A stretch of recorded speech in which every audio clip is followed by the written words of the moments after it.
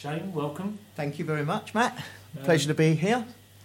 We love talking fishing, don't we? We do, yeah. Till the cows come home. So, just as a basic overview then, what should our listeners be looking out for when they fish a venue for the first time? First and foremost, I will always say the most important thing, whether you're fishing a local area, your home backyard, or even going away for a couple of days holiday, always rely on local knowledge. If you can have a wander around a jetty, a harbour, a pier, be as polite as you can, show some interest, speak to the local anglers, finding out snags, local baits, recommendation of rigs, etc. is always your first and probably your foremost important part for fishing is basic local knowledge. So, for example, like myself, if I travel to Weymouth, I go down quite regular. I've been going now for several years. I always go and have a speak with the local anglers, which most of the time you'll find most anglers are very friendly. So basically, really, first and foremost, when you go to an area, try and look at the area from high tide to low tide. Obviously, this might take up a little bit of time. Look for stuff that's washed up on the beach, especially after a storm. I mean, So what sort of things would you be looking at? Well, again, like at the moment, predominantly the weather's been rather fine in Hastings at the moment, east nor'easterlies, so quite fine weather. But there is a large quantity of shellfish at the moment, greater cockles, which is also known as the queen cockle, the rough cockle, mussels, razorfish, generally anything that fish will feed on that's being washed up on the top of the high water mark will give you an indication to what fish are feeding on at the moment. Most fish will actually not want to expend too much energy eating food. You will always find big fish. So they're lazy. Yeah, that's it.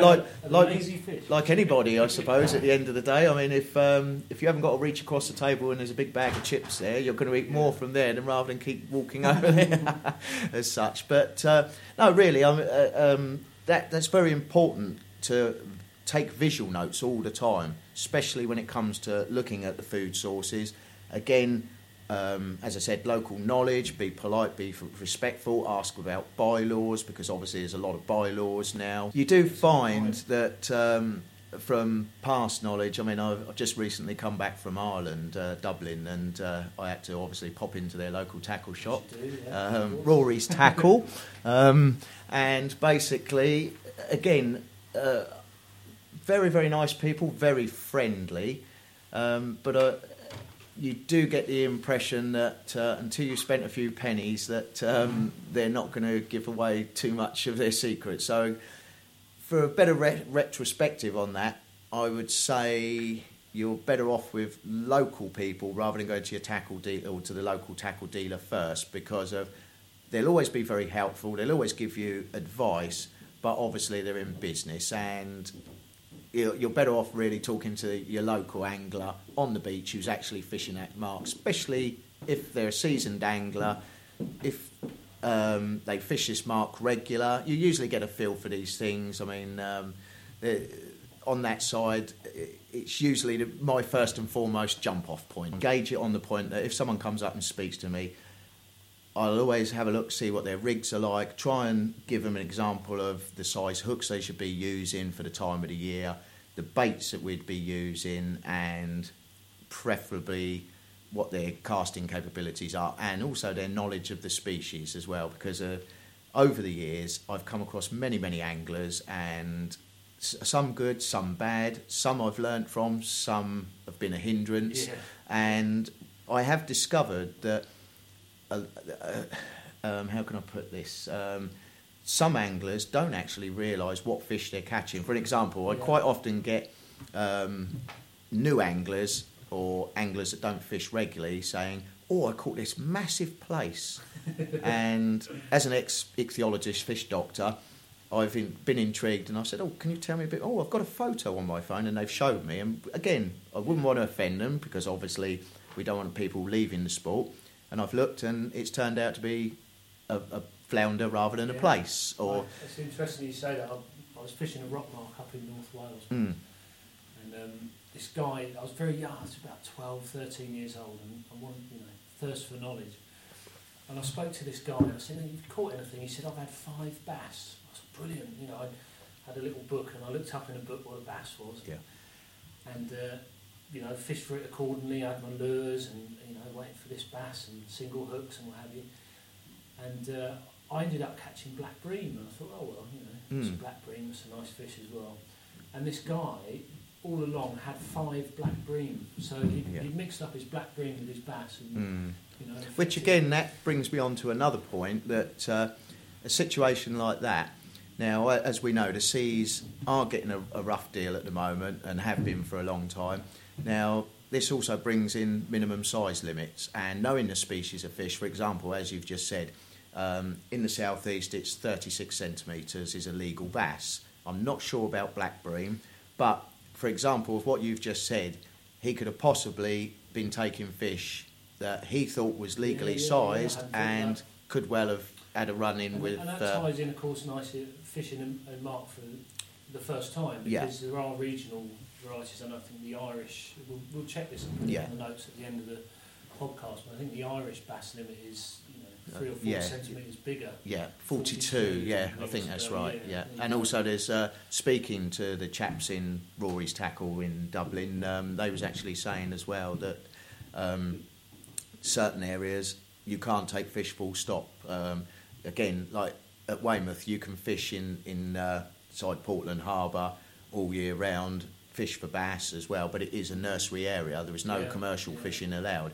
So predominantly the anglers that are there will take 1 or 2 fish for the table, and everything else is released. So again, you're not upsetting the ecosystem, and because of your targeting one particular species, you're not going to do any damage or impact, as long as you haven't got 50,000 anglers all the time at the same time, which I've never seen anyway. So in the retrospective of that, it's a well-managed situation that everybody can enjoy some nice, safe fishing, family fishing, children can get involved, and at the same time, as we know, the Great British weather changes very, very quickly. Temperatures at the moment are very low, so, for example, at the moment, there isn't a great deal of fish moving. What fish are moving are very lethargic, so they're not burning a lot of energy, and obviously with northeasterly winds, there's not a great stirring of the seabed, so there's not a lot of food. So, and also this brings clarity to water, which again is great for visual hunting species like flounders and plaice.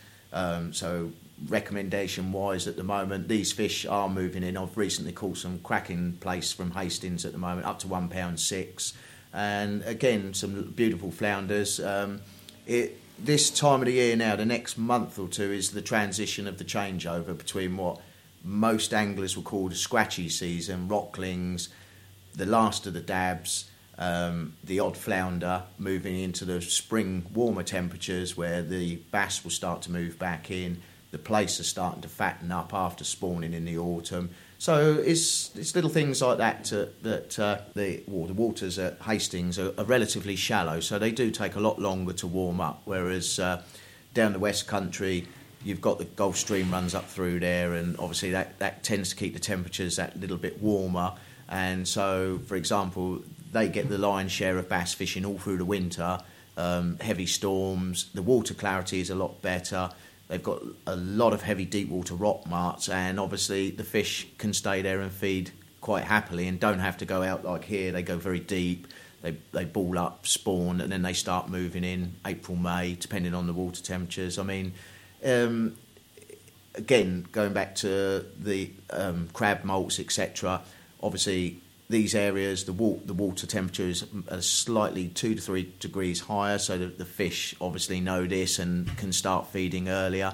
Whereas, again, this comes back to what we were saying earlier regarding walking round a mark. I mean, there's several marks that I've been to over the years where I've walked down this time of the year, March, April, and seen large quantities of common shore crab shells piled up in corners. Now, that is a good indicator because, obviously, if that gully takes them shells into a small area, you know predominantly in that area there's going to be a large amount of crabs. Now, up here, as bass anglers, we don't tend to favour peeler crab. I don't really know many people that have caught fish on peeler crabs, whereas down the West Country, they're a very big favourite. Yeah, Isle of Wight. Interesting, and that's important, isn't it? Because you could get a very good angler from the southwest, heads east, and maybe try some of the local marks here, and their golden bait. That's the bait right. That they're paying. We've £1.50 per small crab. It's not working. Well, again, you don't want to be wasting money. I mean, part of angling, as much as if many anglers I've spoken to, what I've summarised over the years of what they get out of the fishing is, whether you're a novice or a professional, is the peace and tranquility of nature, obviously the side of going out and catching a fish, which is always the most important, or an added bonus, whichever way you look at it. But with the bait collection, you've got to be looking at the point of today, the economy is very tight, everybody needs to be able to budget and still enjoy their hobby or relaxation. So regarding collection of using baits, this comes back to trying to put in a little bit of going back to the local knowledge. For example, my friend Phil at Weymouth, he came up a few years ago for some bass fishing. He comes up quite regular and decided to try float-fished ragworm. Right. And the fish wouldn't touch it. Yeah. Now, as a gambling man, I've caught many, many fish on ragworms, again, but in the deeper water place, because obviously flatfish are triggered by visual sights and that wiggle. Now, a few years ago, I went to the Isle of Wight and I met a chap over there who had fished the marks for years and years, and they predominantly use small ballon wrasse, corkwing wrasse.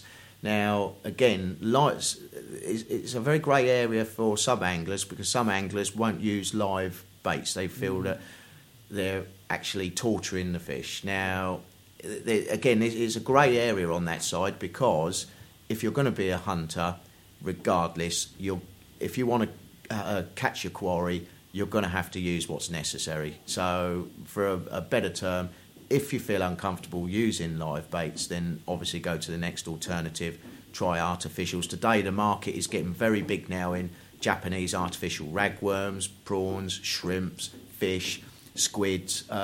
So, again, to really put that into a nutshell, bait collection does need to be looked at quite carefully, because you don't want to be wasting your hard-earned pennies going down to the beach when someone says to you, we only fish blow lugworm here, and you've turned up with ragworm. Yeah. It doesn't necessarily always work that way, but a prime example of what I'm saying there is peeler crab does not fish that great inshore on the southeast. I dare say there's anglers out there that would come back and argue. We don't have any dangerous fish as such in the British waters, apart from the lesser and greater weaver, but some people do have anaphylactic shock through the spines of bass, through the spurs of dabs and plaice again. So not necessarily anaphylactic shock, but infections through the wounds. Unfortunately, where I've been at sea, there's more salt water in my veins than there is blood. So I've been stung many times by weavers. My father's been stung. My grandfather was stung, so I've built up an immunity over the years. So Is that right? Oh, that's interesting. And now, is it right that the lesser weaver is slightly more potent? That's weaver, correct. isn't it? Yeah, the greater weaver's toxin is a lot less potent, and it again, depending on whether you suffer from any allergies. I mean, again, unfortunately, I've been in that category, and the first and foremost situation, if you are stung by a poisonous fish, which I've had the pleasure of many over the years, recently in Turkey. I was in Turkey a couple of years ago, and again, going back to the local knowledge, I fished for a couple of days on my own particular rigs and wasn't doing very well. I decided to go down to the local harbour, fish along with a few of the youngsters and a few of the elder gentlemen there, and even though we couldn't speak, or I couldn't speak very good Turkish, we managed to understand each other from the fish point of view. And this actually led to quite a funny situation, really. Was we was fishing on the end of a jetty with an outlet. and the chaps next to me, young lads, were hand lining, and I was fishing a small travel rod, and they was taking a small fish about 4 to 5 inches long called a sakura. Now, looks like a black bream with a walnutty kind of walnut colour to it. Now, every time they lifted them out of the water, they was trying to put them into this little half 2 litre water bottle with the lid chopped off, obviously to take home. But they was panicking. I could see by what was happening, they was panicking and messing around trying to get them off the hooks. And so I promptly picked the fish up, took the hook out, put it in the water, and obviously there was a lot of chatter, and I carried on. Didn't think no more about it, and saw them do it again. And I thought, well, they were hand line fishing. They're youngsters, they're having a bit of fun. Possibly they're not taking their fishing as seriously as an old veteran like myself. So I finished off fishing there and decided to move a bit further down due to a large turtle appearing, which was becoming a bit of a pest. Yeah, it was quite fantastic to see a 3-foot turtle appear right in front of you.